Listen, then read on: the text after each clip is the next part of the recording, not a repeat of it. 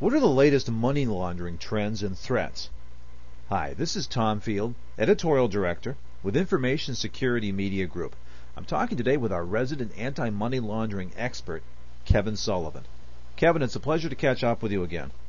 Thank you, Tom. It's a pleasure to be here. It's been a while since we spoke, and we spoke some last year about some of the trends that you were seeing, and you produced some webinars for us. What are you seeing now in early 2010 as the top money laundering trends? Well, I think the latest area of concern is not necessarily anything that's new mechanically. However, there's been new light shed on a very old subject down in Washington, D.C. lately. Politically exposed persons, also known as PEPs, and their inner circles of power have managed to bring massive amounts of suspect money into the United States. And there recently has been a Senate subcommittee on investigations led by Senator Carl Levin that is currently finishing up with his investigation, and he'll be releasing a report detailing the abuse of the U.S. financial system by these PEPs, or we can also call them these corrupt foreign officials. So what is it that our audience really ought to know about this, Kevin? And our audience has expanded. We talk to financial institutions, government agencies, and healthcare organizations as well. Well, I think they should be aware of the risks that they're at. And right now, there are some glaring gaps in the Patriot Act that may be circumventing the effectiveness of the Bank Secrecy Act. We have lawyers, lobbyists, real estate, and escrow agents that have assisted in disguising the existence of hundreds of millions of dollars that have been brought into the U.S. by these various PEPs, and they're usually from corrupt regimes. However, it should be noted that those professions are under no obligation to establish or maintain any type of AML program. However, these U.S. entities did nothing illegal per se, but they are at the forefront of an absolute black hole in our AML policies. And while the Senate investigation didn't completely just focus on those various professions, such as the lawyers and lobbyists, they did note that they have no AML obligation, which probably needs to change. And they were some major financial institutions, which I don't feel the need to name them right now. They're certainly in the newspaper. You can find out if you want. But these major institutions failed to identify PEPs, or they failed to clear up the fog that surrounds some quite dubious transactions that these PEPs completed. Well, it sounds like what you've always told me. As soon as an organization builds a 10-foot wall, the bad guys build an 11-foot ladder.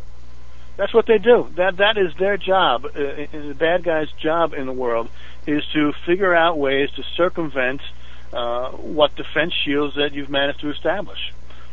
So, Kevin, we've worried for years about financial institutions and their money laundering risks and the protections that they have in place to watch over customers. What types of organizations do you see most at risk now from what the bad guys are doing? Any type of financial institution right now is at risk, because what the bad guys, whether they be PEPs or organized crime, they will use any and every method possible. So it's tough to say that one particular area of the legitimate financial community is exposed. They're all exposed. And just like any good drug dealer will do, a good, smart drug dealer doesn't put all his eggs in one basket per se. He doesn't send one truck filled with all his cocaine up the highway and across the border. He sends boats, trucks, cars, submarines, airplanes, post service. He does a million different ways. And same thing with our financial institutions.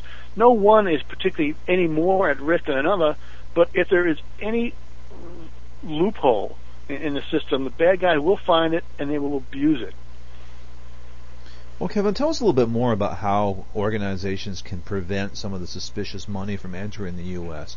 What should they be looking for? What can they do to fight back? Well, as far as financial institutions are concerned, I think they must realize that dealing with a PEP is a risk that requires significant mitigation. Absolutely, when you deal with a PEP, it can be quite profitable for your company. But however, you realize that your institution's reputation is also at stake. So there are several items I think that should be on your AML to-do list. And they would be, you make sure that you can and you do identify any customer who might be a PEP. Also, verify the source of the funds. Transparency is good. Fog is bad. Transparency, good. Make sure that there is some form of enhanced monitoring of the entire PEP relationship, particularly in private banking. And some other recommendations I would have, not necessarily for the financial institutions, but for government. We need to mandate that U.S. corporations identify their beneficial owners.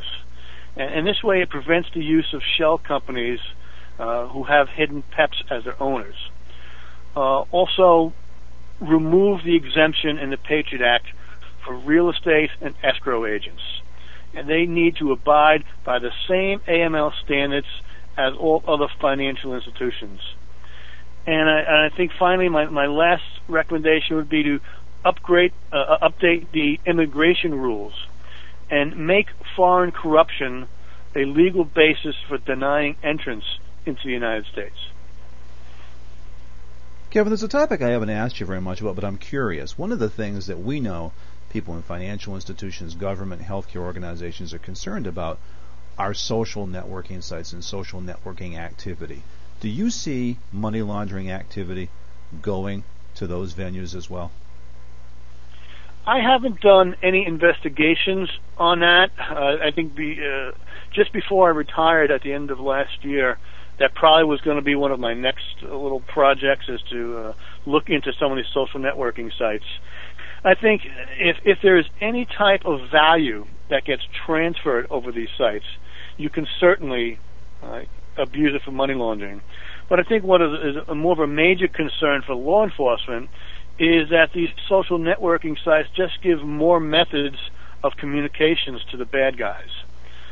So it used to be that their only form of communication was the telephone, and we could go up on a wiretap and listen in on phone conversations. Well, now we have to worry about the wiretaps, you worry about mobile phones, you worry about IM messages, and now going on Facebook, leaving things on that, and usually they're kind of coded messages. So what it has done is just opened up a treasure trove of opportunity for communication in the world bad guy network. Now, it seems like it's been a year or so since we've seen any significant AML guidance. Is there anything that's come down that organizations ought to be aware of? Well, I think as a result of this recent Senate investigation, there will be some new regulations coming down the pike with reference to identifying corporate transparency. Now, we will never mandate an attorney in the United States to report suspicious activity. However, they do that in the EU. Now, as much as I would love to see that, I just don't see that happening here in this country. But the Senate subcommittee will recommend that lawyers at least certify that their attorney-client accounts do not accept suspect funds that involve PEPs who have been red flagged for suspect behavior and activity. Now, Kevin, you referenced your retirement from police work. For people that have listened to your webinars before, have listened to your podcast interviews, and have gotten to know you some, can you give us a sense of where your career has taken you now and what you're up to these days? Well, the first few months since I retired from law enforcement, my focus was basically on working on my slice to the right. However, it didn't work out that well. It still stinks. But so once I put that behind me, I've been working now on developing online and on-demand AML training courses, which will be available via my website at amltrainer.com. I'm a real big believer that there is a void in the training process. There's a lot of trainers out there that can talk about money laundering and recite the 3 phases of money laundering. However, the focus must be on, in any learning situation, the student has to remember, retain, and be able to recite back what he has been taught. And he has to do that long after he leaves the classroom.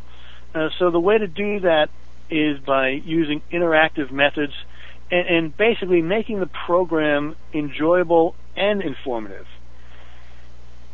Well, Kevin, it sounds like fun. I look forward to seeing some of your programs and to talking with you down the road about any anti-money laundering activities as they emerge. Well, thank you very much, Tom. I appreciate you allowing me to be here. The topic has been anti-money laundering. We've been talking with AML expert Kevin Sullivan. For Information Security Media Group, I'm Tom Field. Thank you very much.